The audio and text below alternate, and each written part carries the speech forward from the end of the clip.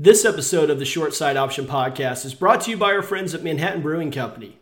Manhattan Brewing Company is now entering their second year with us here as the title sponsor of the Short Side Option Podcast, and we're super excited to have them be a part of that. Great local brewery right in the heart of downtown Manhattan at 406 Points Avenue in beautiful Manhattan. They've got a couple of big-time events coming up that I want to be sure to share with you. On Friday, August 19th, starting at noon and rolling on throughout the day, is the Stay Golden release party. Now, the Stay Golden is a new beer that they're going to be revealing that day, paying homage to former K-State football players as part of the Golden Cats group there. A golden ale brewed for K-State football players. This release party is a great opportunity for folks to kind of come out, try out a new beer, and have all proceeds go to the benefit of the Golden Cats. So great opportunity to come out there and really have a good time out at Manhattan Brewing Company. And that is on Friday, August 19th. Later on here before the Missouri game in week 2, so Friday, September 9th, so the day before the Missouri game, is an evening with Stan Weber at Manhattan Brewing Company. From 5:30 to 8 p.m., Stan's going to be there, and he's going to chat with you guys about K-State athletics. And he's also going to be there for a good cause to raise awareness and funds for the Manhattan Walk to End Alzheimer's. This is a great event that I'm going to be super excited to be a part of. The KSU marching band will also be stopping by, so going to get you excited here for a big game with us with K-State taking on Missouri here the next day on Saturday. So 2 really good events here coming up short here before too long, and then also a big event here on September 15th. Oktoberfest at Manhattan Brewing Company. So starting on, and it's a Thursday, September 15th at 4 o'clock. It's time to celebrate at Manhattan Brewing Company. The final downtown MHK third Thursday is September 15th, and we are throwing an Oktoberfest celebration. We'll be tapping a special cask of the Fest beer on our patio to kick off the celebration. Streets of Points will be all shut down, so you can go walking around and enjoy some of that delicious Fest beer. Getting all that information, you can find that at their website, www.mhkbeer, and also on their Facebook page as well. So encourage you to check it out. Some great events coming up there at Manhattan Brewing Company. Also, this kicks off the first of our preview series here for Kansas State. Today, Dell and I will be looking at the offensive side of the football for the 2022 Wildcats, which we think is going to be a real strong suit of this team, and we're excited to break it down for you.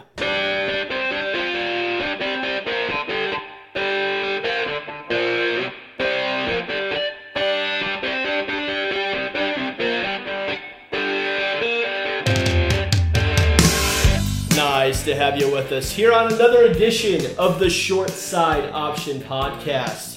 It's the icon, it's D-Lou, and we are back to talk a little football. We're going to be previewing the Kansas State offense here in 2022, and really looking forward to doing so.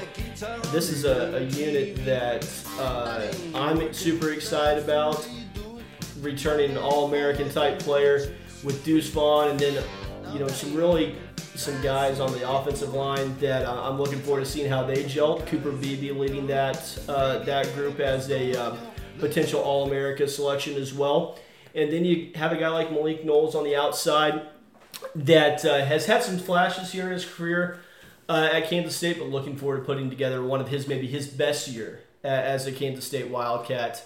But would love to talk about this with you here, Dell.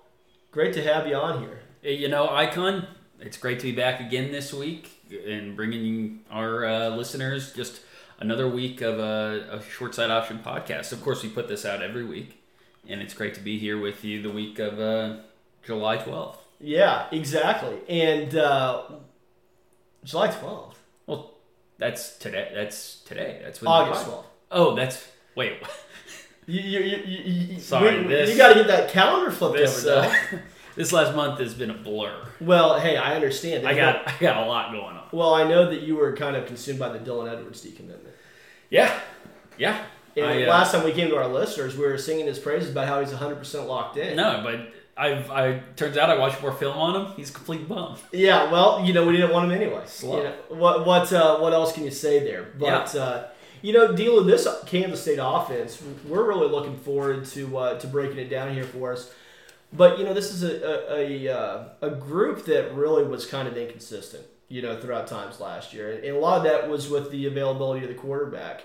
But there were some games that when Skylar Thompson was healthy and able to play, that this offense struggled. And now with a new guy under center, Adrian Martinez as the Wildcats' first-string quarterback, you really kind of wonder what he's going to bring to the offense. Obviously, the big story on the offensive side of the ball, Deuce Vaughn as an All-American running back, and also Colin Klein taking over play calling duties for Courtney Messingham.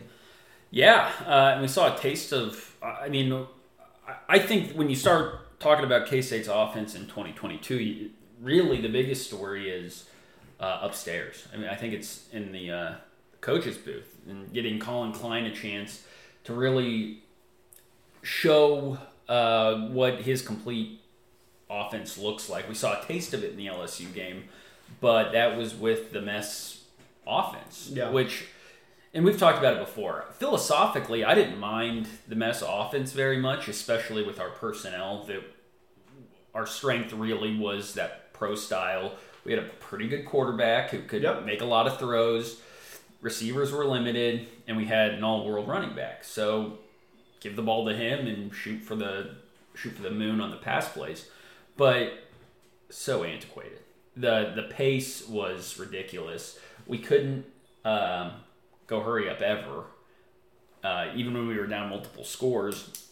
And the rumblings were that the passing game was just extremely complicated. And so I'll be very interested to see what the Colin Klein offense looks like, especially with a dynamic player like Adrian Martinez. But you mentioned it personnel-wise, it's kind of more or less running it back what we had last year. There's some fresh faces on the offensive line. Obviously a new trigger man in Adrian Martinez. But a lot of the same faces at the skill positions. And we'll see where it goes. But I'm pretty bullish on the K-State offense this year. Yeah, really, in terms of your contributors at the skill positions, a lot of it's back. They lose like a Sebastian Taylor, who had been really out, wasn't around much. And I can't remember when he got injured exactly. Was it even before the season? It was prior to the season. Prior to the season, so he wasn't really even a factor. In that magazine, it'll tell you exactly. I don't know in terms of the returning receivers, who were all really missing. I can't really think of anyone off the top of my head. Tyrone Howell, but he transferred out after 3 or 4 games. So in terms of your pass catchers, you're going to have most folks. Ember Bebe. Yeah, Ember Bebe, but he was kind of on a such a pitch count during the season. Landry. Last year. Landry Weber. How can we forget Landry Weber? Yeah. But, that's... Landry Weber actually had a couple of nice games. That OU game was... a really nice game against OU. Yeah. So apologies there to Landry. But, in terms of you're returning your top 5 or 6 pass catchers, and of course you have Deuce Vaughn out of the backfield as well, that is very versatile in that respect. I would just say... Joe Irvin, but he rarely was ever a factor in the pass game. But in terms it would let you do some different things with Deuce. Yes, of course, with the backup running back. And that was the first position I want to talk about today, Del. Let's go ahead and hit on the running backs. Obviously headlined by Deuce Vaughn. There's nothing this guy can't do. For my money, he is one of the top 3 or 4 running backs in the country, if not easily able to make that claim as the top running back in the country. But last year, you kind of wondered, like, what is in store for us here after what was a terrific true freshman season. And he goes out and puts it together, another really great season for Kansas State. Completely validated all our suspicions about him and all our optimism about him following the 20 campaign. Now, we mentioned Joe Irvin, who transferred from Kansas State after the regular season had concluded. You look at what this running back room looks like now, and it's a little bare. You've got two guys that are probably maybe highest on the list in terms of who would be to maybe eat up some other carries, to spell Deuce for whatever reason. And that's going to be Anthony Frias and DJ Giddens. Anthony Frias, a guy that we got from the junior college ranks out in California. A guy that comes in that I believe we actually ended up kind of holding off some more prominent West Coast schools like USC, I think, was in on him.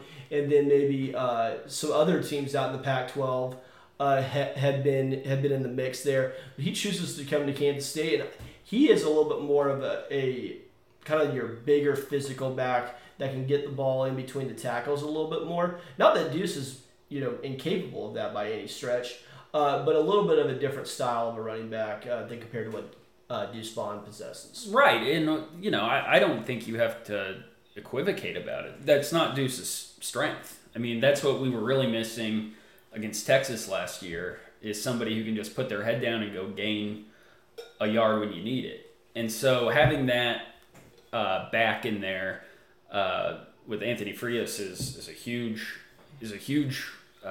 piece for this team. Just knowing that, okay, if we need a yard, that's somebody who can get across the line of scrimmage and get some positive yardage. And so, no, I don't think there's anything. I mean, that's just not Deuce's specialty. And so, Frias is a huge name. Also, you mentioned DJ Giddens as well, the young guy from Junction City. Yeah, Blue Jays. That's right. And I don't know, I wouldn't expect him to do too much this year, but maybe he has a spectacular freshman campaign like Deuce did, or at least can get some snaps. But also one change of position on the roster that you didn't mention, and that's Big Jax Deneen, who's another guy who can go out there and gobble up some yardage, so to speak. And obviously the prototypical short yardage back right there. I mean, he's probably about 6 inches shy of Refrigerator Perry, but I mean, in terms of the size there, he's formidable to say the least. Yeah, the width and depth are that's always what you have to be. You have to, when you're getting a new refrigerator, you have to really measure all three there. You have to make sure it's going to fit. Whether it's not just where the old one was necessarily that you have to check. How are you going to get it in there? Is it going to be able to fit through your front door? Or are you going to have to go through the back door? Eat a little Tetris here and that. Yeah, and exactly. What? And you think of those things, and that's why they call you the icon. That's right. You can't leave any stone unturned. That's right. In that regard. So the running back position, I think there's little concern really about where this group is at here as we get into the heart of fall camp and on in here to the regular season. But I think there is concern if, for whatever if Deuce Vaughn's banged up at all throughout the season, if he has to miss some time, then you've got a very inexperienced running back room very quickly. Well, and that's right. And I think, not to spoil my discussion about some of the other positions, is I think that depth across especially the skill positions is so critical, because I think our starters are great across the board, but our margin of error for injury in several spots, not only on offense but on defense too, is just razor thin. Mm-hmm. And so it's easy to say, boy, you look at our starting lineup and across the board, I think we're pretty darn good. Sure. But injuries happen. And one thing about Deuce is that he's been, remarkably injury-free for his entire career. Yeah. And that's a guy who's getting, in some cases, near 30 touches a game. And we've been very fortunate with his record of health so far. And so, knock on wood that continues. But, obviously, anytime you lose an All-American running back, sure. It's a huge deal. Yeah, and we mentioned this last episode when we were kind of giving our brief thoughts here as we were looking ahead to the 2022 team. And, from a top 22 perspective, 11 starters on offense, 11 starters on defense. There's not really any team in the Big 12 that I say, I don't feel confident that we can go out and win on that Saturday, or even on that Thursday if the case called for it, or Friday. We played on Friday last year. Any day of the week. Any day of the week, anytime, anywhere. I'm Pat Hill. But anyway, like what I'm saying is that what I think your point is I think it's well made, is that depth across the board, especially at the skill positions, is always a difficult thing for Kansas State. It's also pretty much a difficult thing for about 50 other Power 5 schools. That's right. I mean, if we have Jacardia or Wright, was it Jordan? Well, there's Jacardia Wright. Right? Yeah. And Irvin, who both transferred out last year because they were behind an All-American. Then our running back room is sitting pretty and probably the best in the conference. But that's just the nature of the game these days, is that people don't want to sit on the bench. Hard to blame them. But this is the product of that you have an All-American, All-World running back on the first team, then you're going to take some hits elsewhere on the depth chart behind that guy, and you're kind of putting all in on Deuce. Sure. Which, if you're going to go all in on somebody, not a bad bet. That's almost like pocket aces there. Yeah. So nonetheless, pray that Deuce stays healthy, and I think the running back room is going to be very good. I think his size kind of helps with that. Well, it's a little bit like I don't know if you've been skiing. I don't know if you're much of a skier icon. I'm not. But if you go out to the ski slopes, you see all these little kids just zooming around. Yeah. And my niece is a prime example of this. Well, they're so low to the ground. They fall over and they're not falling very far. No. And I think there's something to say with Deuce too, and even look back at Sproles, another diminutive little back. Those guys are just durable. Well, and the thing I think too with Deuce Vaughn is how elusive and shifty he is. You're not able to really square him up. That's and you're able to, he's able to bounce. I mean, how many times have we seen him just bounce off guys to pick up another 3 or 4 extra yards? I mean, he's obviously, he's not getting arm tackled by a lot of guys. He's going to be able to run through, most of those.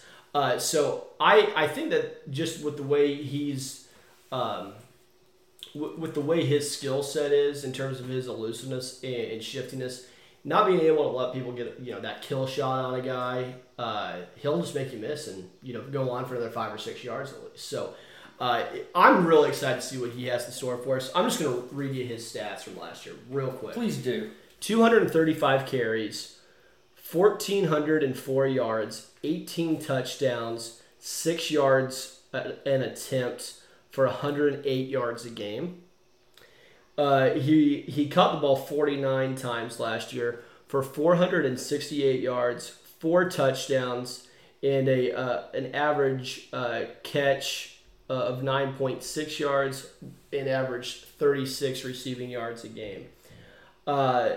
So last year he accounted for 22 touchdowns. Pretty darn good. Very good. And you should have got more carries.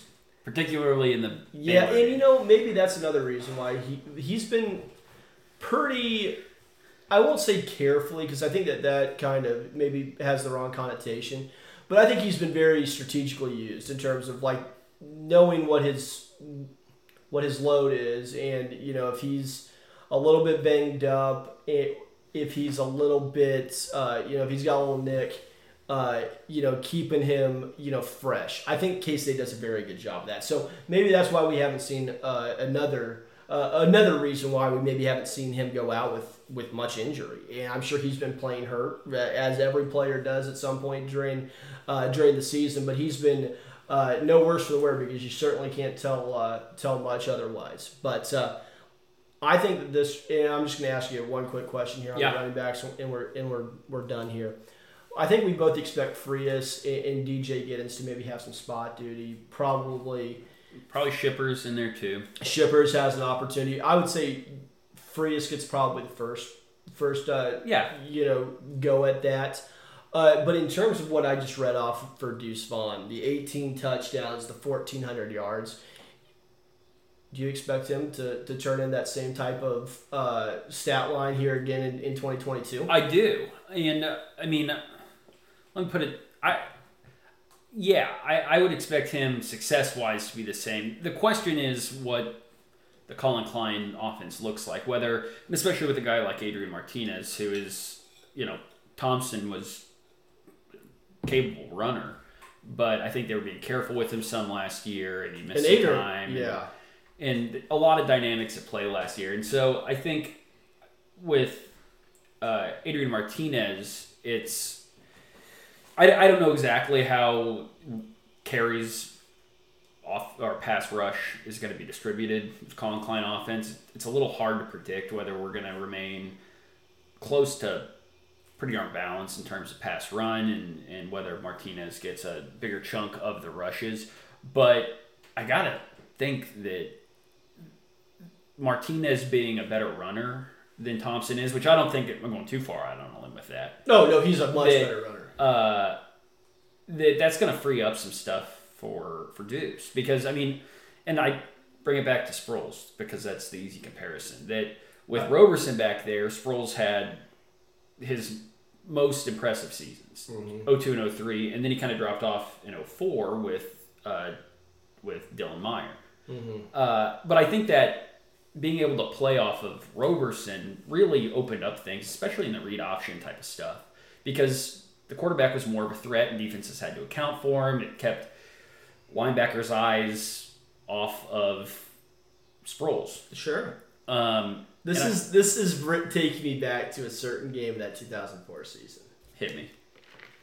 It takes me back to that 2004 K-State Nebraska game in Manhattan. After just having beaten Nebraska for the first time in 60 years or whatever, or I guess it wouldn't have been 60 years. I think it was about 40 years in Lincoln the year before. We get them in Manhattan, and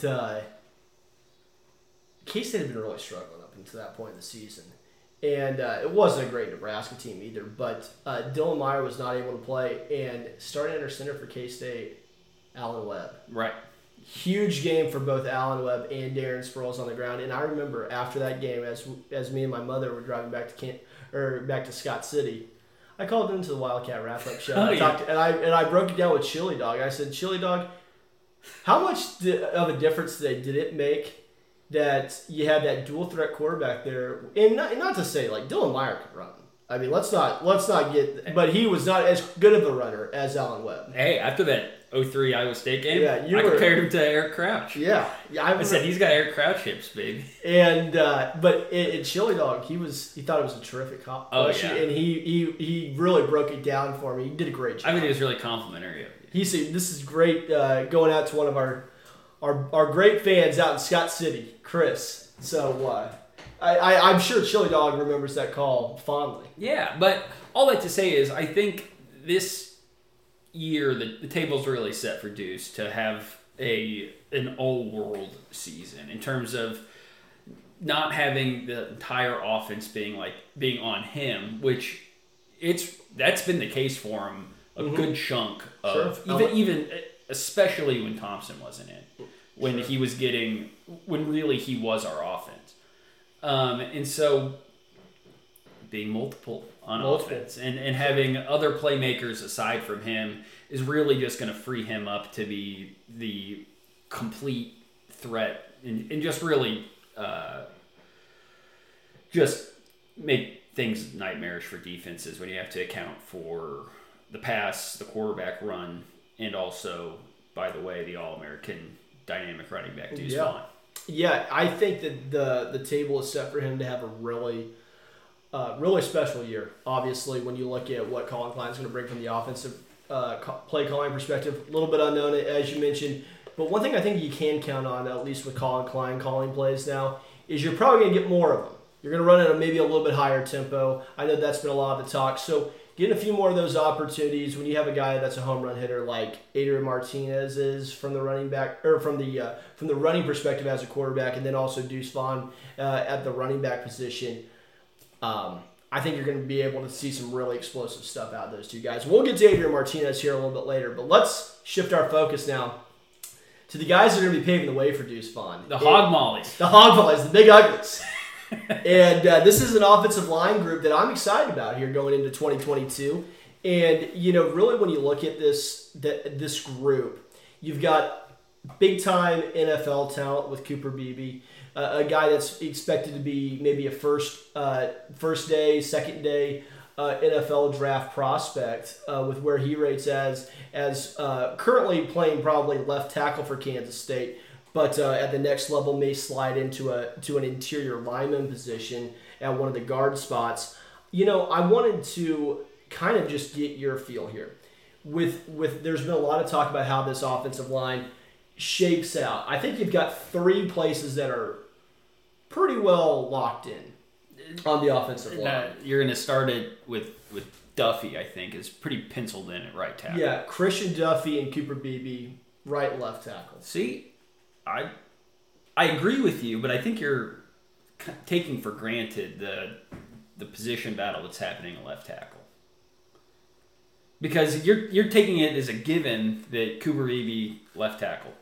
And I don't know that's... I don't know if that's a sure thing either, but I think that's what should be the case. Well, if we're talking about penciling guys in, I think you start with Duffy, right tackle. Well, you know what? How about we do it this way?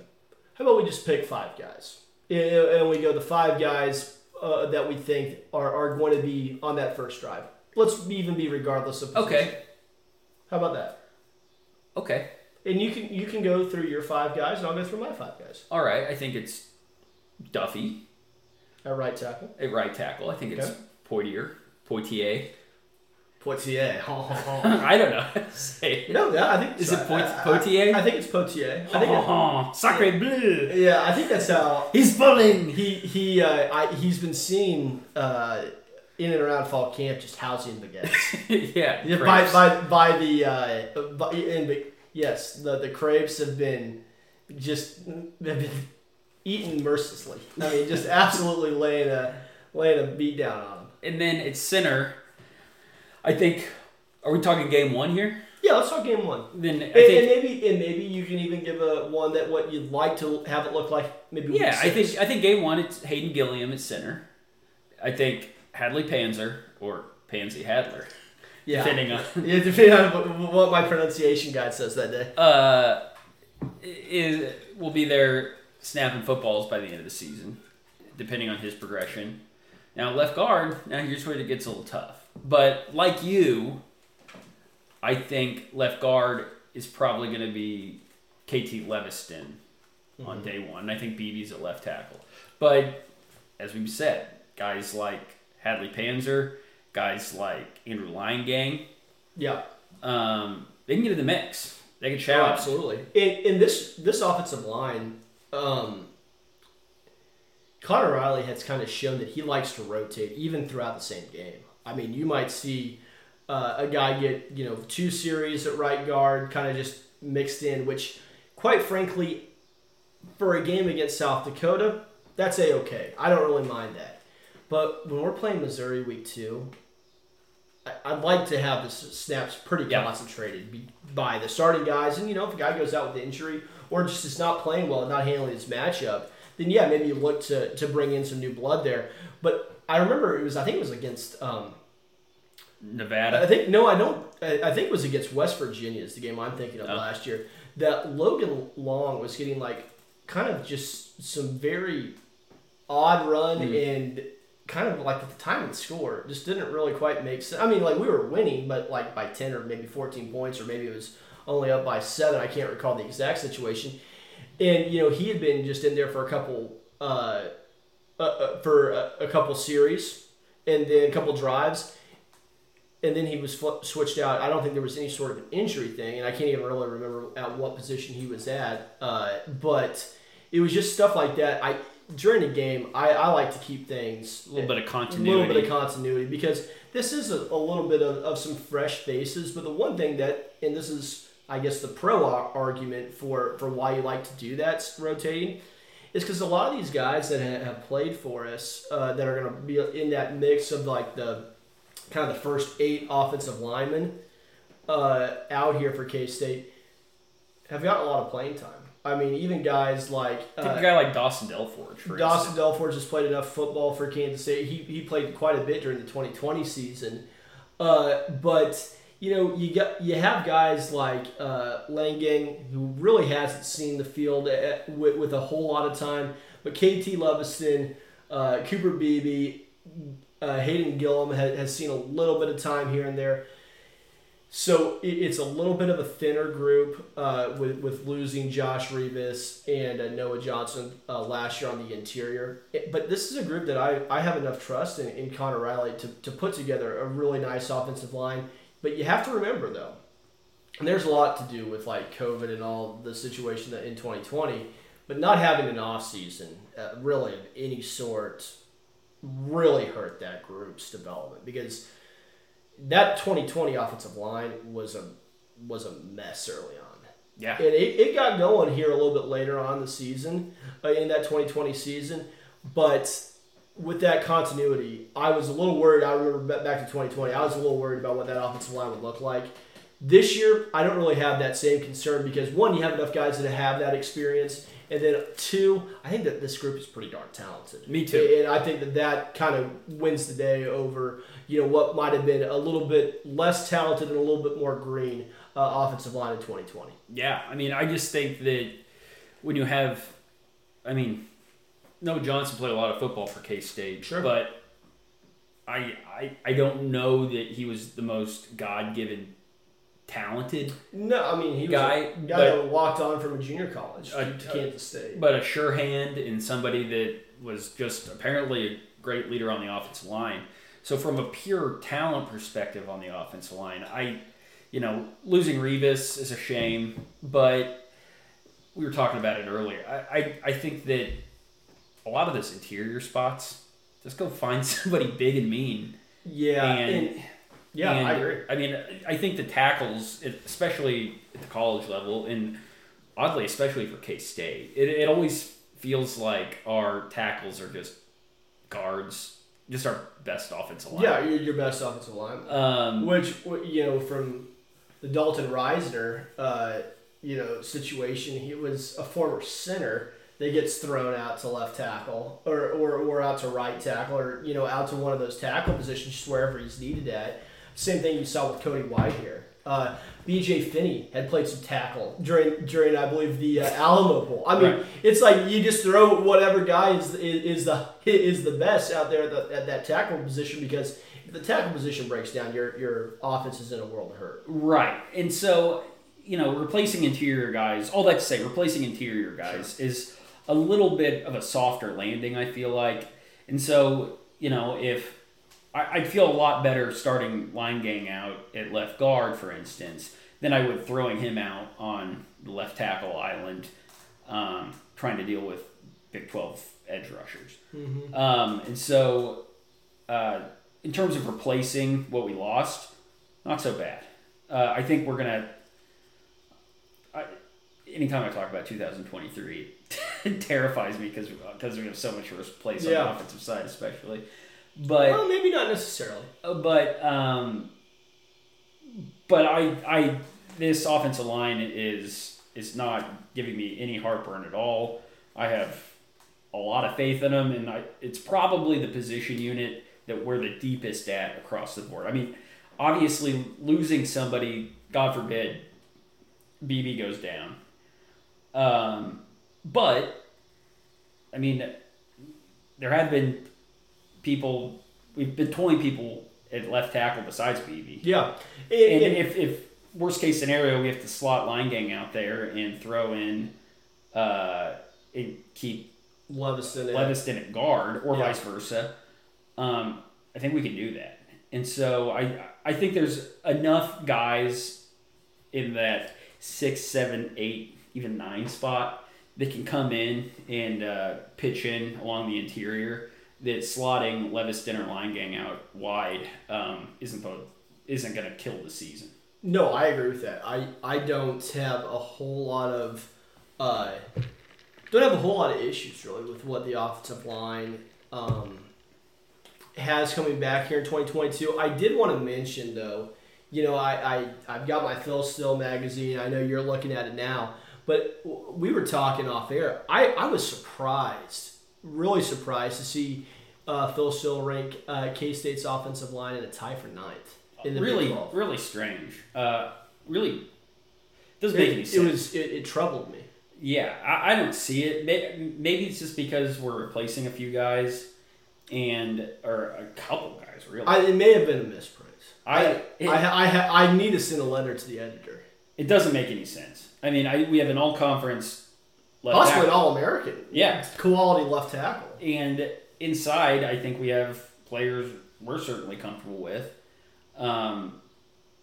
So yeah, when I saw that, I as I mentioned, I was very caught off guard by that, and I can understand there are some question marks on the offensive line, but I mean, come on, let's be serious here. I mean that was a little. That's not a serious ranking, and it's troubling by Phil Steele to have printed that. Many people are wondering if he's lost his fastball. Yeah, I am. I'm certainly wondering that. Well, he's getting up there in age. He is, but he kind of has the gold standard of preseason college football magazines. But he not as bullish on the Kansas State offensive lineman as we are. I don't get it. We think it wouldn't surprise me by the end of the season. Now, granted, I think that there are some offensive line situations in the Big 12 that I'd certainly rather have than K-State's. But not many.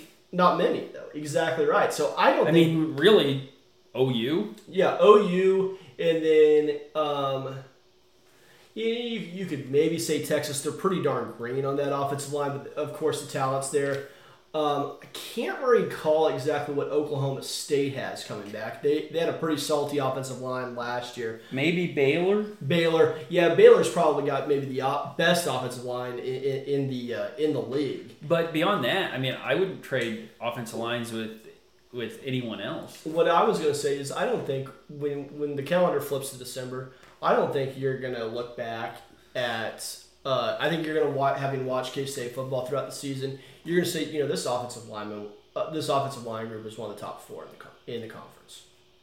I don't think there's any question that you'll set back and say this was a good offensive line. Wasn't maybe the best in the world, maybe it was. Yeah, I mean, but I don't think you're going to say that. Oh man, the offensive line really held this team back this year. No. If K-State craters it, I really don't think it's going to be because of the offensive line. Okay. Well, we're bullish on the offensive line. We like what we see there. I think it's, I mean, and this just goes to the running game that I think is just going to be out of this world this year. Yeah, real excited to watch that. So, pick your poison. Because I think it just gets back to this table is set for Deuce Vaughn to have an All-American year. Absolutely. Let's go to what I think on the offensive side of football, biggest question mark. Well, I know what you're going to say, and it's perennially the biggest question mark for K-State for at least since Tyler Lockett graduated. Yeah, I was going to talk about the kicking game. Oh yeah. Oh no. Oh, I thought I was just pulling your leg. I'm talking about the wide receivers. Yeah, it's a concerning point. It's concerning in the lack of overall numbers. I think because you and me would get into these arguments in terms of saying, I think a common phrase that you would say, I think our wide receivers are good enough. Yeah. And they are good enough if you're looking at 8 wins. If you really want to contend for a Big 12 title, you need guys that, and when I say you need guys, I'm talking about this current cast of wide receivers. You need guys that really are going to rise up here this season. Yeah. Like a Malik Knowles. Like we've talked about, I don't think he's had more than 700 yards receiving in a year. Now, granted, that's pace. That's pace, and that's the style of football. Maybe that changes. You've seen the big play ability from him. I mean, gosh, back in 2019, it seemed like our entire offense was based on if he was healthy or not. Right. And 2020, a little bit disappointing, whatever. I'm willing to kind of throw that out. 2021, hit and miss. I mean, seemingly a couple of drops that he should have made, and just kind of some more inconsistent play. But 2022, having a quarterback that I think is going to be able to push the ball downfield for him a little bit more. Not that Skylar Thompson couldn't do that. You saw a little bit more of that later on in the season. But Malik Knowles is, I think, a guy that is the leader of the group. Most talented receiver in the group. I think he's going to have to take a big step forward. Phillip Brooks, I think, is kind of underappreciated, really, to be honest with you. I think it's a guy that, when you think of K-State receivers, also with what he provides in the kick and punt return game, a guy that maybe is a little bit under the radar. When it comes to a guy that works in and out of the slot, he doesn't maybe have the most explosive speed. He's maybe not the most sudden. He's got plenty. He's not slow by any stretch. But I've been impressed with how he runs his routes a little bit. I think he's made big steps in that area of his game here over the last year or two. And then a guy like Cade Warner. You have to remember, Cade Warner and Adrian Martinez have known each other for a long time. Yeah. They were. I actually watched some Adrian Martinez highlights. I think it was against Iowa in a their Black Friday game. Nebraska's going for 2 to either tie the game up or go ahead. I can't recall exactly the situation. And Martinez is rolling, scrambling for his life here as he's trying to get this 2-point conversion. And he kind of just throws a YOLO ball here into the back of the end zone, and who catches it? None other than Cade Warner.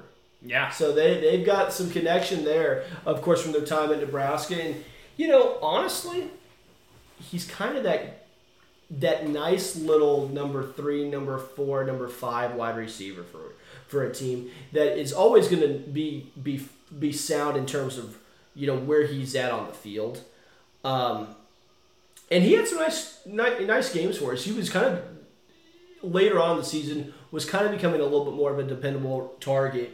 But in terms of really what I think is going to elevate this group, it's got to be between 2 or 3 guys that need to really show out and make that next step forward. That's Jaden Jackson, RJ Garcia, and maybe do we see something from Keenan Garber? Yeah, I think the most likely character out of those, if I was betting who is going to step up to really give us another viable threat from the receiver position, I think it's RJ Garcia. You talked to me about this last year. I'm saying Keenan Garber, but man, the guy just has not been able to, at least last year, which was really his first year, and I think it's probably too early to get anywhere close to writing him off. But Garber just wasn't able to really get off the line of scrimmage last year, and that's partly a function of him being, a $170, $165. Pretty slight in build, yeah. And so I'm not counting on him until further notice, but Garcia is apparently really getting a bunch of reps got a bunch of reps this spring, got a bunch of reps this fall. People are pretty positive on him. Now they were positive with Garber too last year. But if K-State's going to have kind of an unknown step up, I think it's probably Garcia. But boy, Jaden Jackson would be a really nice surprise too if he was able to come in here and give our offense another option out there on the edge. Yeah, I think with what you mentioned, I would agree with you. I think RJ Garcia is the guy that I'm most looking for to really take that next step. Jaden Jackson would be the second one, and Keenan Garber is probably the least likely of those 3. Really what it comes down to me, though, is another thing here is health. It's huge because once you get past, Malik Knowles, Phillip Brooks, if those guys were dinged up and had to miss significant time, you start wondering how you're going to get guys open. Yeah. And if that separation is going to be able to be created by this wide receiver group, this is another group that I believe Phil still had rated as either the worst or the second to worst in the league. And this one I can get on board with. I consider this is a big concern for me here as we look forward to 2022. This receiving group, I think, if it could even say by the end of the season, after you get done watching all of the college football or all the Big 12 football, and after you've really had time to study it, that you're able to say, you know what, this K-State off a wide receiving group is all right. It wasn't the best. It wasn't TCU's. It wasn't Oklahoma's. But it was like a little bit better than average. Right. If that's the case, then I think K-State's going to have a really nice year. Well, and you're going to roll your eyes at me here. Is it good enough?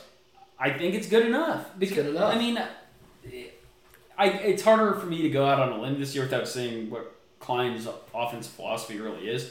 But assuming it's what it should be, and that's run-first offense, still kind of in that pro style, utilizing a lot of play action, utilizing plenty of screens, then we don't really need that many receivers.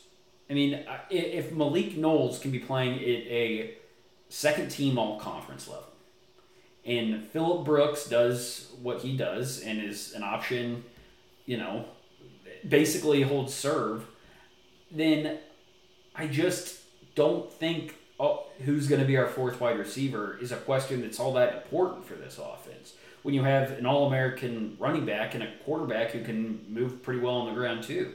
Because if our running game is as great as it should be, and it should be great, then the passing game's not that hard of a nut to crack because you can just utilize play action and utilize the big plays over the top, which, not for nothing, but that's what Adrian Martinez has done his whole career. And not for nothing, we have your guy, Sammy Wheeler, in the tight end spot. That one thing that drove me nuts about Messingham is how often we were in 5 wide sets. That we were putting guys like Seth Porter is on the field instead of guys like Briley Moore or Emer DeBebe or Wheeler. Or there's not really any reason that K-State should ever be in 5 wide given our personnel and offensive philosophy. I just don't see it.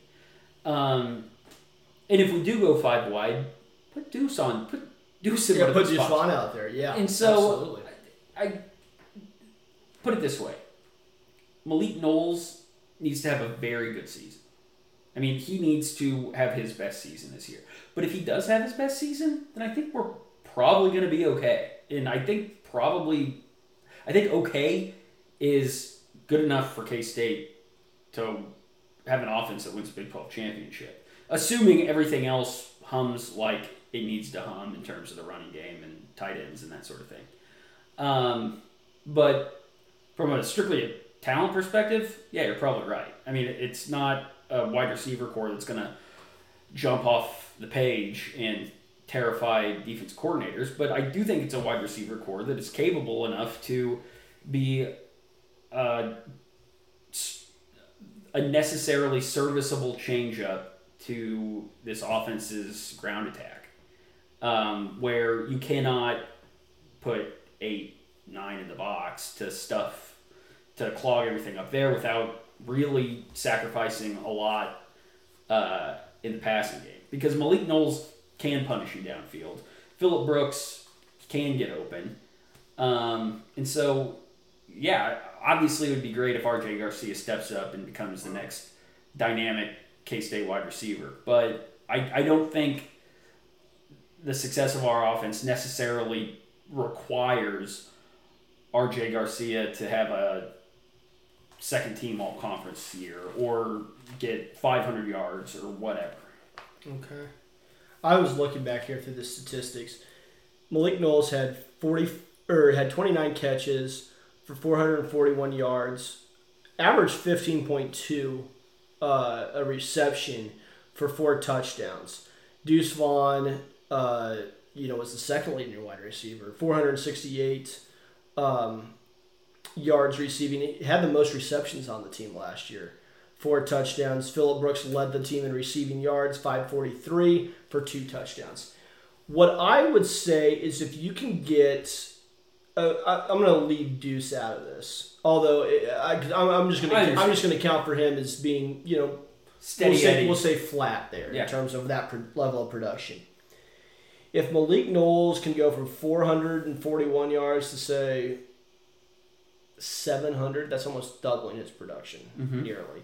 If Phillip Brooks can be about that same, and then if RJ Garcia / Jaden Jackson / Keenan Garber can come in there and replace Malik's production at like 400 yards receiving, so I'm asking for an extra 700 yards here.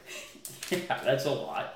I think that's what it's going to take for K-State to really feel really, really good about this position group here in 2022. And you also have to remember that 25% of the games last year were us going ultra run heavy with Will Howard. Yeah. And so, in the Texas game, for instance, what do we have? Like 80 yards passing or something? Yeah, if that. And so, no, I think it's doable. I just think that in terms of K-State's offense, K-State needs 2 wide receivers to be good to very good. And I think that beyond that, if you can just have a slot guy who can basically play at Phillip Brooks level, I just don't think the offense requires crazy depth at wide receiver. I mean, obviously injuries factor into that, but this isn't a Mike Leach offense where our 5th wide receiver is going to be required to have 40 catches a year. So no, I think we didn't supplement our wide receivers like I would have hoped out of the transfer portal beyond Jaden Jackson, but I just look at Knowles and Brooks and Warner and Garcia, and I think they'll probably get it done for us. Yeah, a little bit more faith than I do. I think that's if I had to go rewind to March, April, sometime in that time frame, I think the biggest thing that I would have done if I was in Chris Kleiman's shoes is really address this position group with numbers and getting, because Jaden Jackson I think was the only at least high profile transfer in from the wide receiver group that I can recall. I would have thrown 3 or 4 at him and tried to get. Because if Phillip Brooks is your 3rd guy, and you can get another kind of bigger, taller possession wide receiver to pair with Malik Knowles, I think you've got yourself a really good-looking wide receiver. I agree. No, don't get me wrong. I would like if our wide receivers were better. I get what you're saying. I just think that it is going to be one thing that I think if something does hold this offense back, it's that. And I don't think that you can I agree. No, anywhere else. I agree with that. Sure. And I have a lot of faith in the run-first philosophy, kind of diminishing the importance of the wide receiver position. And that's going to be a tough, and that's always been a tough position for Kansas State to recruit well. Just because our solid offense and style of play throughout the number of years. But it's something that I think is going to be interesting to keep an eye on, and we certainly will here throughout the 2022 season. Anything else you wanted to add on the wide receivers? No. Unless are we going to have a specific tight end discussion so you can gas up your boy? I was going to get into that. I was going to give him his own little shine here. Sammy Wheeler. Yeah. This is a guy that I've been all over since, remind me, 2018 or 2019? 2019. I think so too. I'm a huge fan of Sammy Wheeler. I think that what he provides from a tight end position, he's really transformed his body. You have to remember he was brought in to Kansas State as a quarterback recruit out of Mill Valley here in Kansas City, and out of Shawnee, I should say. And this is a guy that I think really, if he can put it all together this year, could be that extra weapon in the passing game. And with him, he showed. I mean, he had games last year where he really flashed. That big West Virginia catch. Yeah, what about the Stones there on Mess to call? Yeah. People like to give Mess a hard time. Fair, he's gone now. But you got to give him credit for that one. That was a little seam right down the chute. Riverboat Gambler. Yeah. That was an important play. It was a big-time play. Big-time play. I was like, I cannot believe they're actually going for this. Yeah. But sure enough, I like Sammy Wheeler. I think it's a guy, now he is coming off kind of a big leg injury. I can't remember exactly what it was, if it was an Achilles or what the case was there. It was an amputation. No, I don't. I think he's got her out there. He's still got that. He's not gimped up yet, but no, I think he's going to have a nice year. Don't forget about old Ben Sinnott. Yeah, they move him around. It's like he's kind of the Swiss Army knife. Yeah, and he's essentially kind of replaced Jax as the primary fullback. And then of course Connor with a K, and I believe Will Swanson rounds that group out. Yeah, but if anyone is going to be talking the tight ends, Philly's still here. This is another thing that you have to wonder where he's really at. He lists Ben Sinnott as your starter at the tight end position. Yeah. No, that's Sammy Wheeler, folks. That's Sammy Wheeler, actually. And you know what? I'd like to see Sammy Wheeler get into the mix this year on a little throwback pass action. How about that? I like that call. That's a prediction. Yeah, a little double pass action. Yeah. What do you think of that? I love it. Who was that? God, I think it was... I want to say he was a Prince Arab. He was the punter. I want to say like Martinez. Daniel Gonzalez. Yeah. He was he was a Rockbuster, Garden City Community College. Just think of the fake punt opportunities, man. Yeah, how does the opposing special teams coordinator? They're just gonna have to go out there in the 4-3 and just say, fine, just go get great field position on us. Yeah. I remember the one thing too that I always found funny about Daniel Gonzalez is he played wide receiver too. Yeah. And I mean, how about that? I mean, wait, was he a quarterback? No, he was wide receiver. Okay. For some reason, I thought he was. Maybe he was a wide quarterback at I always remember. No, you're right. He was a wide receiver. But I always thought it was funny that at Tubby's, they had his jersey up there. it was like I can't remember. Was it 88? It was like 88. I think it was 88. It's like Michael Beasley, like Jacob Poland, or whoever it is up there. Bishop Beasley. Daniel Gonzalez. Wildcat legend right there. Maybe that is one right there. I love it. I love it. Okay, so let's go into the quarterback position now. Let's talk about it. Who's taking the snap? First snap of the season for K-State. Better be Adrian Martinez. If it's not, something's gone wrong. If it's not Adrian Martinez, this is just a cruel joke being played on us by Chris Calamity. Yeah. Let's talk. Let me break down kind of the rundown on Adrian Martinez. He's... Fire away, Del. I lend my ear to you. He's coming off injury. Hasn't got much time getting warm this fall. But the beat on him at Nebraska was he's pretty much been their entire offense for the last 3-4 years. He is dual threat. He can move the ball on the ground with his legs. He can pass it. He's turned the ball over a whole bunch. Yep. And that's always been the case with him, is that and unfortunately for Adrian and unfortunately for the fans of the Corn, they come at very inopportune times. Yeah. Almost like the worst possible time. Right. Yeah. Now, played behind an offensive line that got him sacked a whole bunch. Mm-hmm. Apparently a talented offensive line, so I'm told. The film, the All-22, begs to differ with that. Yeah. And so, never played with an All-American running back. He'll have that in his pocket this year. But the turnover bug has bit him a whole bunch. Mm-hmm. What about 30 interceptions over the course of his career?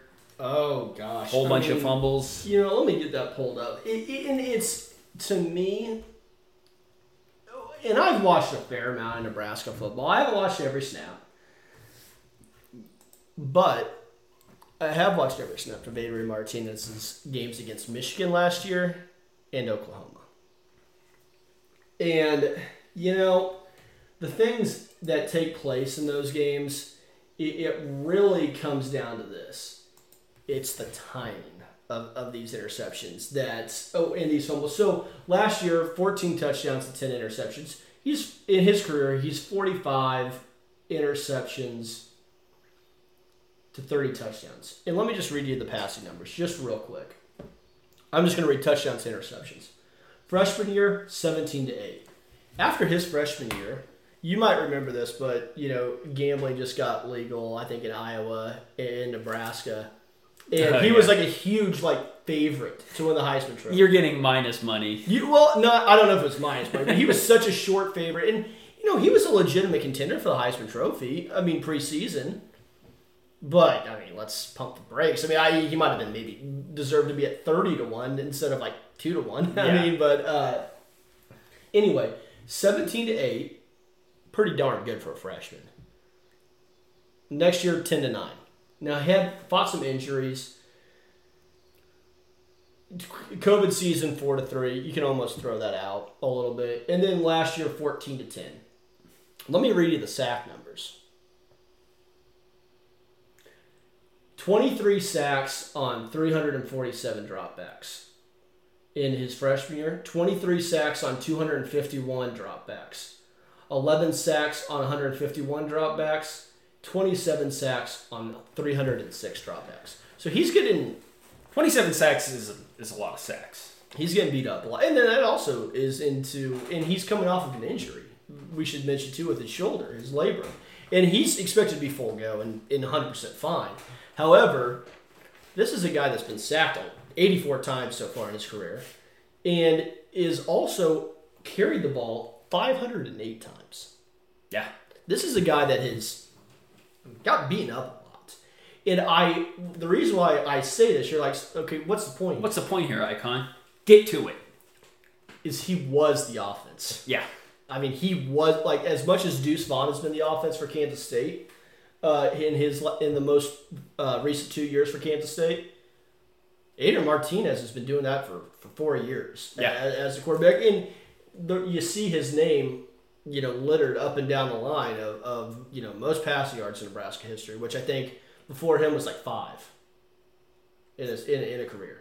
5 passing yards? Yeah, 5. I think Eric Crouch had 5 passing yards. That's pretty nothing. 2 in one season. No, you remember the deep ball to Kenny Cheatham in '98 Nebraska. Yeah, great pass and catch there. Eric Crouch also the leading receiver for Nebraska in history. the throwback against Oklahoma. OU, absolutely. Yeah. But he's played a ton of football. You're going to get a guy that's experienced and that has played in some big games, obviously. Now, the one thing that people that are naysayers of Martinez say, yeah, he's played a lot of football. He's been in a lot of big games. Just lost a whole bunch, yeah. Just lost them all. Or lost a huge amount of them. He's seen the bullets fly. But he's been out there, and this is a guy that I think we had this conversation last year with what does K-State do with the quarterback position entering 2022? Skylar Thompson graduates. Will Howard, doesn't look ready for showtime yet. Jake Rublin, we haven't seen. Where does K-State go? And I said, I think you can find a guy in the transfer portal. I think you can find a guy that, that's maybe played at the P5 level, that has done it fine, and, just needs a change of scenery. Adrian Martinez is a step up from what I thought we would be able to find it in the portal. He is just what the doctor ordered. And I don't think you could have found a better fit for what K-State needs, and also for what Adrian Martinez needs, because you get some of that help in the running game. You get a culture that's a little more steady and a much better offensive line. You have some guys to throw to outside. You're high on them. Oh, yeah. You're high on them. Yeah. But I think this is a great situation for both Adrian Martinez and, one thing that I think you can say for all Nebraska fans that I've come across, and unfortunately I know plenty of Nebraska fans, but they all speak highly of the kid. They're hoping for the best for him, and I think they're going to be interested to see how he does at Kansas State, because I think that you can maybe make a kind of a determination on Scott Frost a little bit, and what not only maybe Scott Frost but the entire staff at Nebraska has done. If in one offseason, Adrian Martinez comes in and really does a nice job for Kansas State. Yeah. Icon, we're going to hop into a segment now that I call Data with D-Lou. I can almost see the gears turning. I love it. Last year, K-State running backs eclipsed 100 yards 8 times.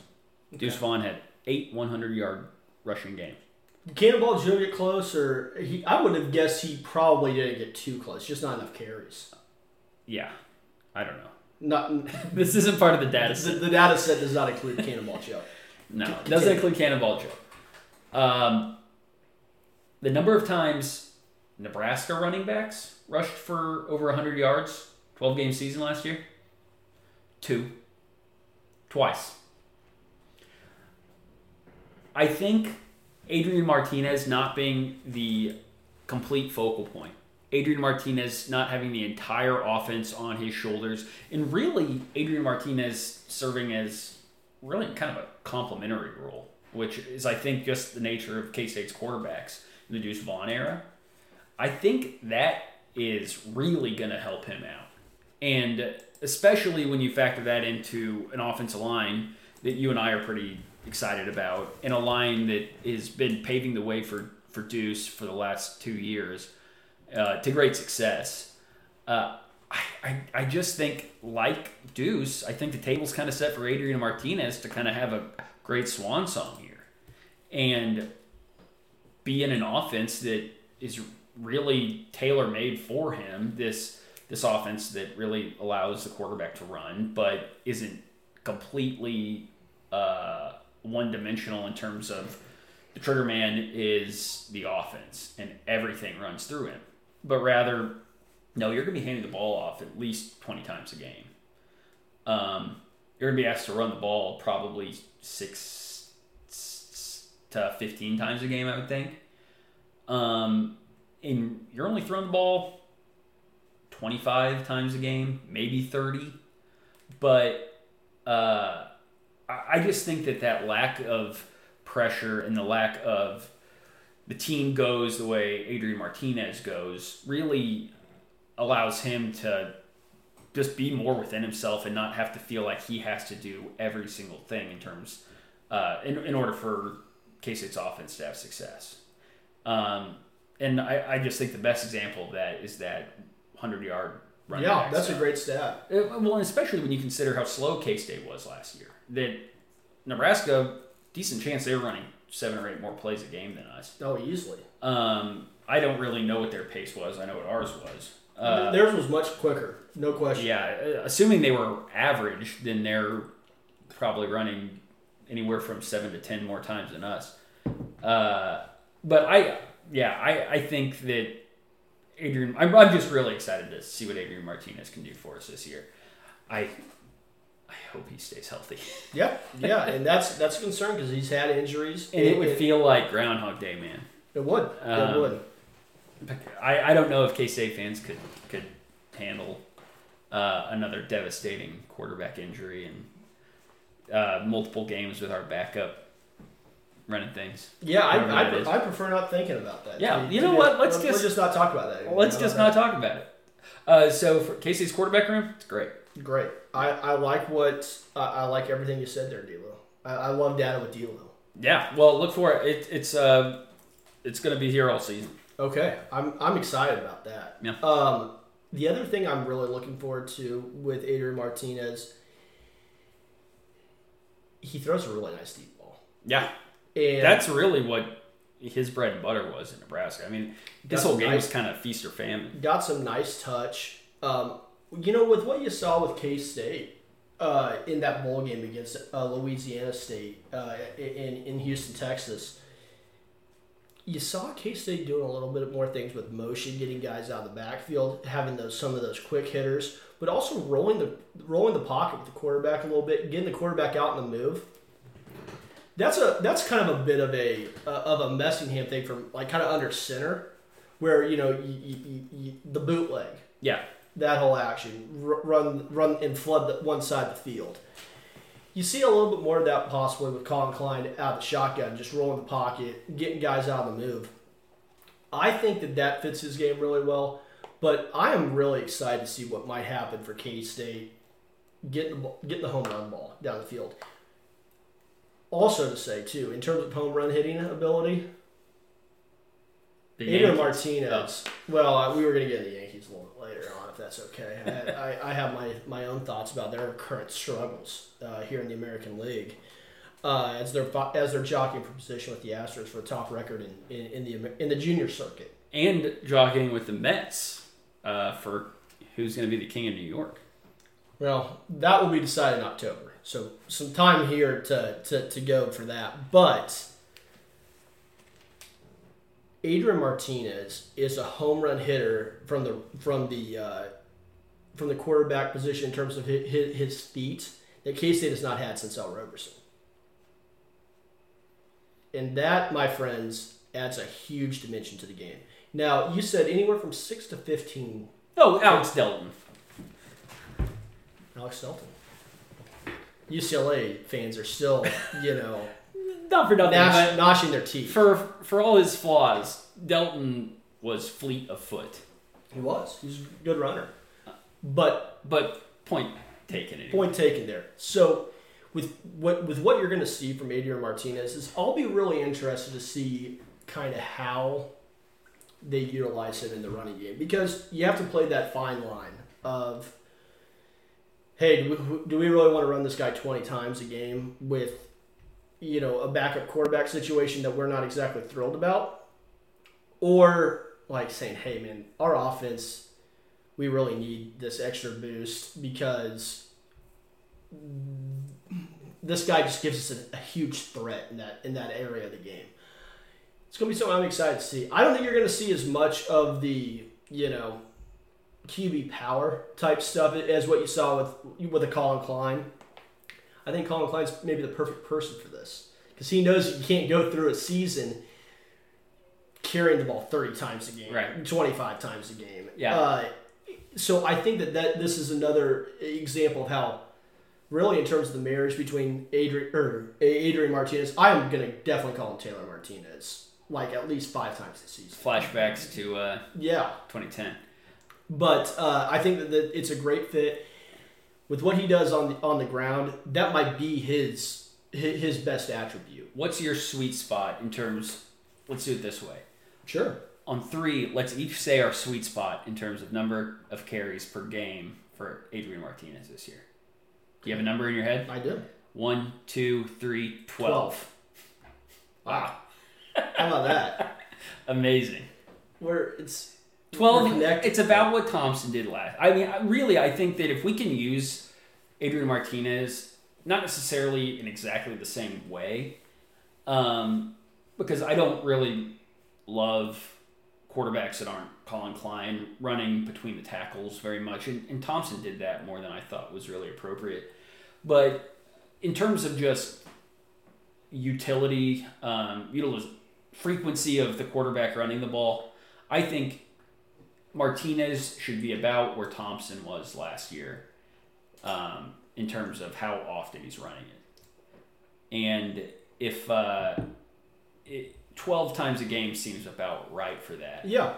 And, I think that number goes up against Oklahoma State, against Baylor, against Texas, against Oklahoma. You might see him carrying maybe closer to 20, depending on the situation of the game. But you just have to know your players. You have to know what they're dealing with in terms of how much they can take on, but I don't want to limit that part of his game because I think that's what really can make him a kind of a one of a kind quarterback, at least in terms of how we look at it here in the Big 12, in terms of what he can do running the football. Because you look back, I've seen some comparisons to L. Roberson and Darren Sproles with this Deuce Vaughn. Adrian Martinez running attack of what that could look like. Now, granted, we're not playing football back in 2002, 2003, where you're running the triple option and running out the power I. And a lot of those wide zone reads. Yeah, but I think you can be a little bit more lenient on those number of carries if you're putting him in the right positions where he's not jamming himself up into the middle of the line. He's getting outside, and he's having to make a safety or quarterback bring him down rather than a 250-pound linebacker or defensive end. Right, and we'll get to see how Klein. I mean, really, the RPO has been around for long enough now where it's not this niche little gadget stuff, but I wouldn't be shocked if Colin Klein utilized that more in our offense, especially with a guy like Adrian Martinez. It's bound to happen. And really just give him the agency to decide whether or not, how often he's carrying it. And so I would expect there to be quite a few option type plays in some respect, whether it's an RPO or the traditional running read, where he's able to decide on a given play, okay, is this one where I want to hand it off to the All-American, or is that DN selling out and I'm going to have quite a bit of room to run here.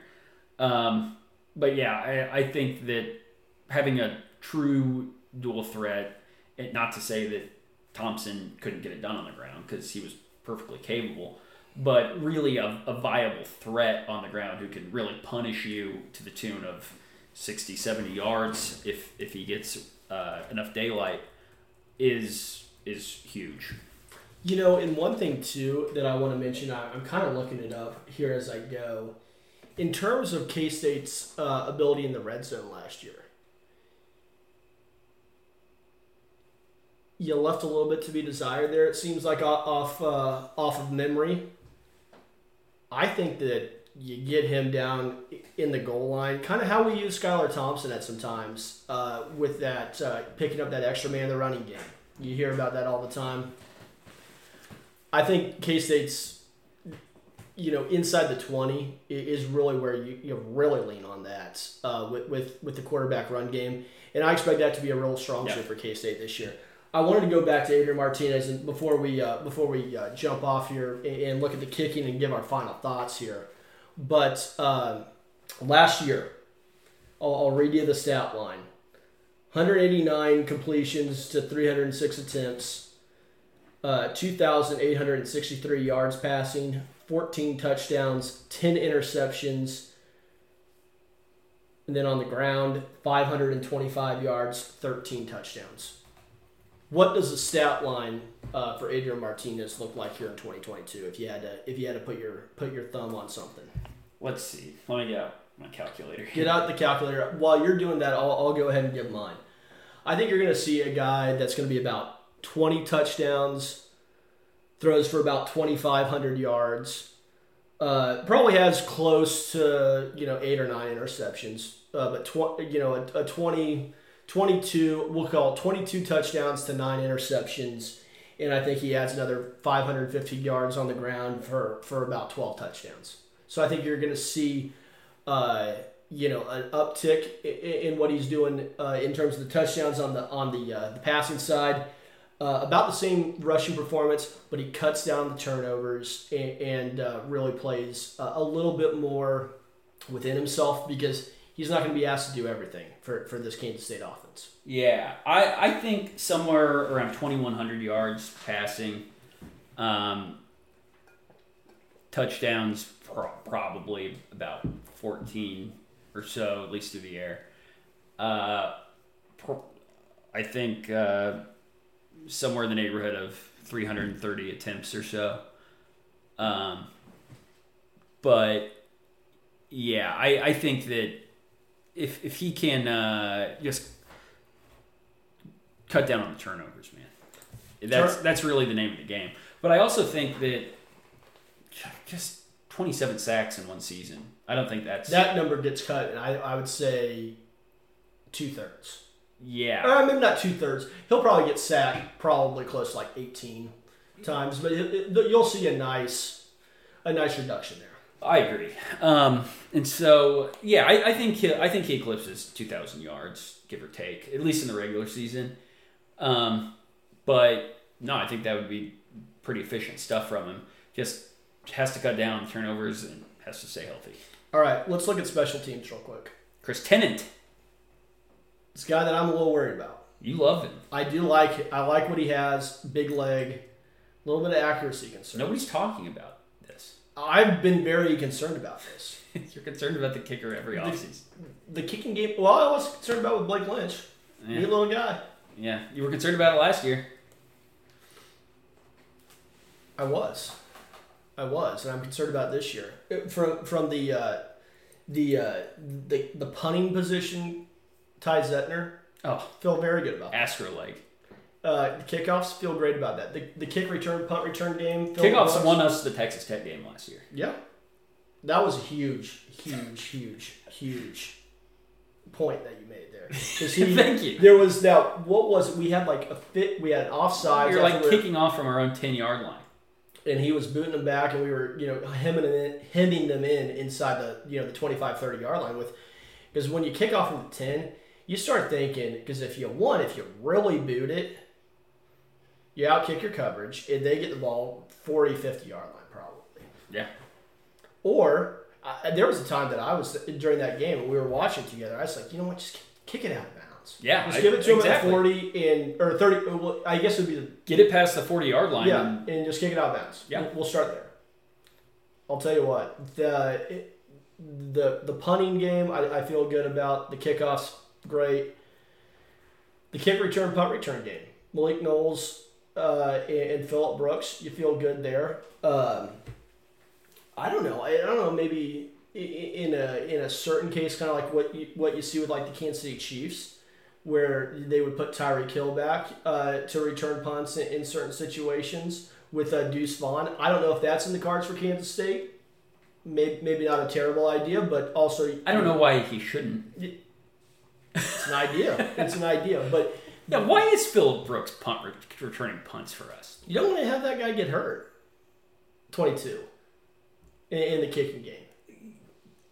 Yeah, but punt return touchdowns. You don't want him to get tired. Yeah, that's a good point. You don't want him to return too many and then just be tired. Yeah, I guess you don't. But I don't mind having Deuce Vaughn back there as an ace in the hole, though. I don't either. In some cases, which I think Phillip Brooks does a really good job back there. So that's not priority number one. But so I always had that thought back in about like what that had been 2000.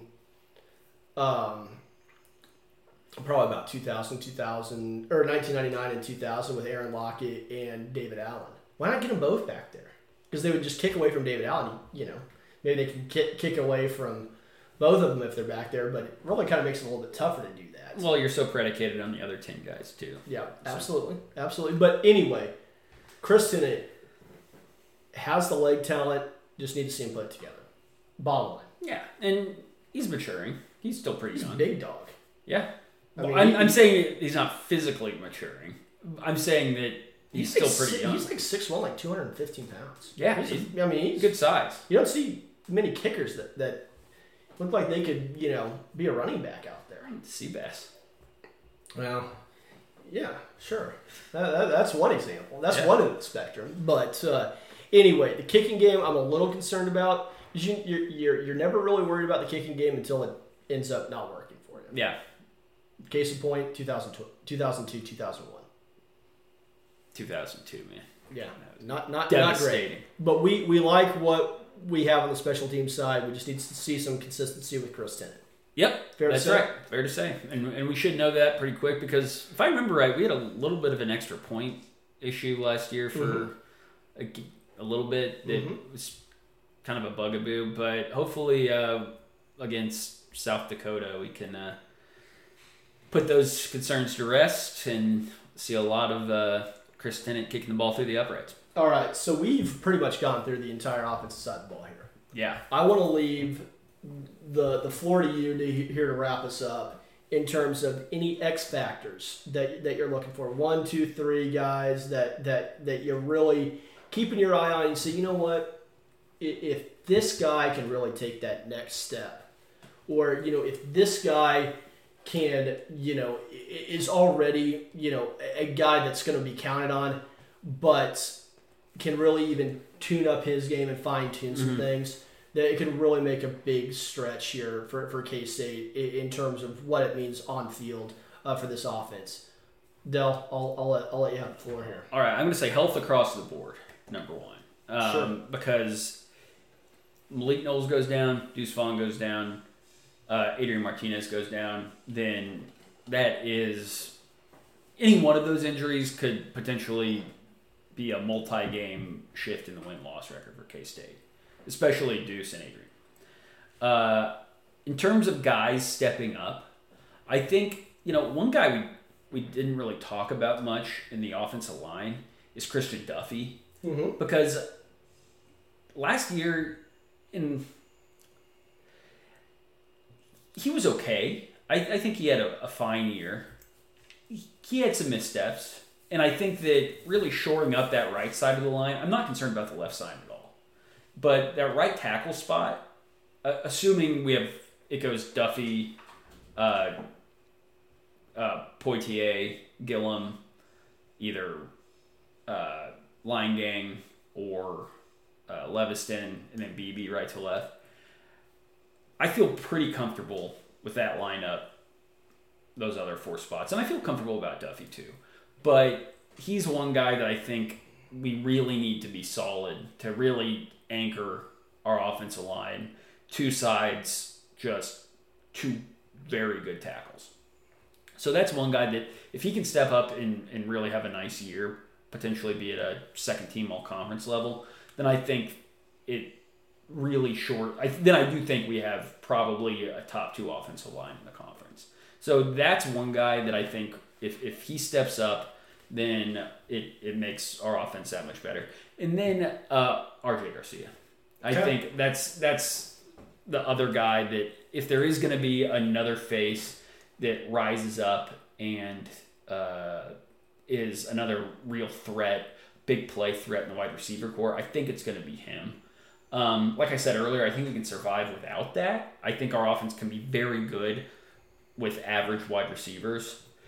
But if RJ Garcia can step up and really have a breakout year, then watch out, because then I think we can legitimately have one of the two or three best offenses in the conference. I like it. That's pretty much what I had for an X factor. I'm going to add a few more guys in here that I'm looking for. I'm looking for Anthony Frias, just as a guy that he's not going to be asked to do a ton, probably 15-ish snaps a game. Pass protection, being able to pick up maybe some of those yards in between the tackles, maybe down the goal line, 3rd and 1, 3rd and 2 kind of situations. Maybe with a dual, split backs with both Deuce Vaughn and Frias in the backfield. Look for that. RJ Garcia, I think, is the difference maker at the wide receiver position. And then a guy I guess I'm going to also point to on the offensive line. You mentioned kind of the whole. Outside of BB, you kind of count on him to hang on to that spot out there on the left side. A guy that I would love to see take that step, and I just don't know if he's ready yet, and that's why I kind of have trepidation with putting him in the first 5 here on September 3rd, is Andrew Line Gang. Yeah. If he would be able to really take those steps and say, hey, I'm gonna really put my stamp here at left tackle, that allows us to move Cooper Beebe inside to left guard. Perfect. I think that's probably K-State's best offensive line. I just don't know if it's quite there yet. But if he is able to hold down and play, I'm not saying he needs to be an all-conference caliber player there.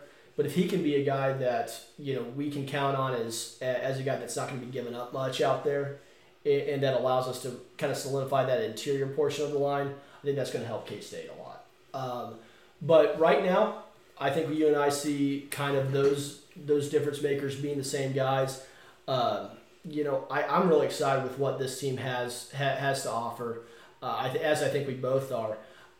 for what K-State can do offensively. For them to be a top 3 or 4 offense in the conference, I think that's where they should be. I don't think that's a stretch at all to say that. Can they really have that consistency in the passing game? I think it's really what's going to ultimately make or break it from a standpoint of, is this an offense that's just pretty good in the Big 12, or is like, oh, this is one of the top 2 or 3 offenses in the Big 12, and it can go up with the Texases, with the Oklahomas in terms of what they're able to do on the offensive side of football. Yeah, I think those are great points. All right. We have a handful of guys, and obviously if we get help anywhere else, playing above expectations, that's huge. But it sounds like we're pretty close to an agreement that we need the offensive line to be as good as we think they're going to be, and we need we'd like to have a wide receiver step up and give us something else in the passing game beyond those. Well, and let me add one more. Can I do that? Oh, of course, Del. Malik Knowles. Yeah. I mean, really, it feels like K-State fans have been... We got a taste of it back in 2019. Where, like you said earlier, our offense depended on his health. And whether it's injuries, whether it's whatever, he hasn't quite reached the potential that we all thought he was going to have back then. And this is a chance for him to really put his mark on his K-State career. A little bit like, I mean, I compare it to like Skylar Thompson last year coming into the season, where we said,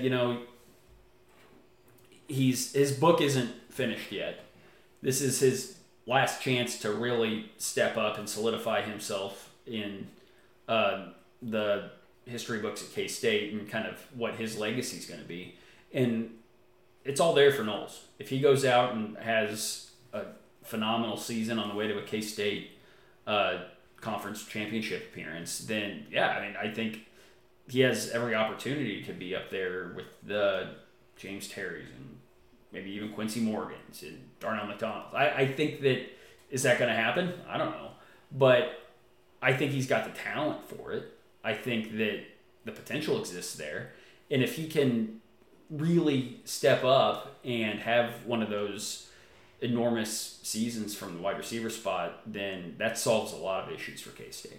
I like it, and I agree. I think that's a well-made point there, and I'm really excited to see what he's going to be able to do with an experienced quarterback, a new quarterback for him, but a guy that has that ability to take those shots downfield, which is really where we've kind of seen Malik Knowles have that ability. So I think that might be a really good marriage there between Adrian Martinez and Malik Knowles. So I think I'm good to kind of wrap it up here. I did want to give our listeners a bit of a heads up here kind of on what the schedule will look like here before kickoff. Here in the next week, maybe the week after, still trying to figure out schedules. It'll be next week. We're here every week. Next week it is. We're going to be breaking down the defensive side of football. Then we have an off week, kind of get ourselves refreshed and be able to attack, which will be a game week podcast as we welcome the South Dakota Coyotes into Bill Snyder Family Stadium. And we'll also, at that point, give our Big 12 predictions. We're going to pick every game of the Big 12.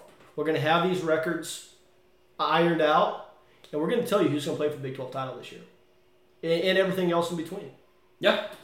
And we're excited about it. I already know. And I'm not going to ask you to reveal that now. I'm going to ask you to wait a little bit. I know you're chomping at the bit to let everyone know what you're thinking is going to be the matchup there in Arlington. I'm not thinking. It's what it's going to be. What's going to be. Channeling your inner Dickie Valancourt. That's right. Well, folks, that's going to do it here for this edition of the short side option. If you guys have any thoughts on maybe some X factors or what you think the biggest key for this K-State offense is in 2022, let us know. Give us a shout on Twitter at TSSO_podcast on the bird. That's where you can find us at. We look forward to breaking it down with you all season here on the short side option, as we so often do. Del, great to see you. It's always a pleasure. Folks, that's going to do it here for this edition of the Short Side Option Podcast. Thanks for listening, and go Cats!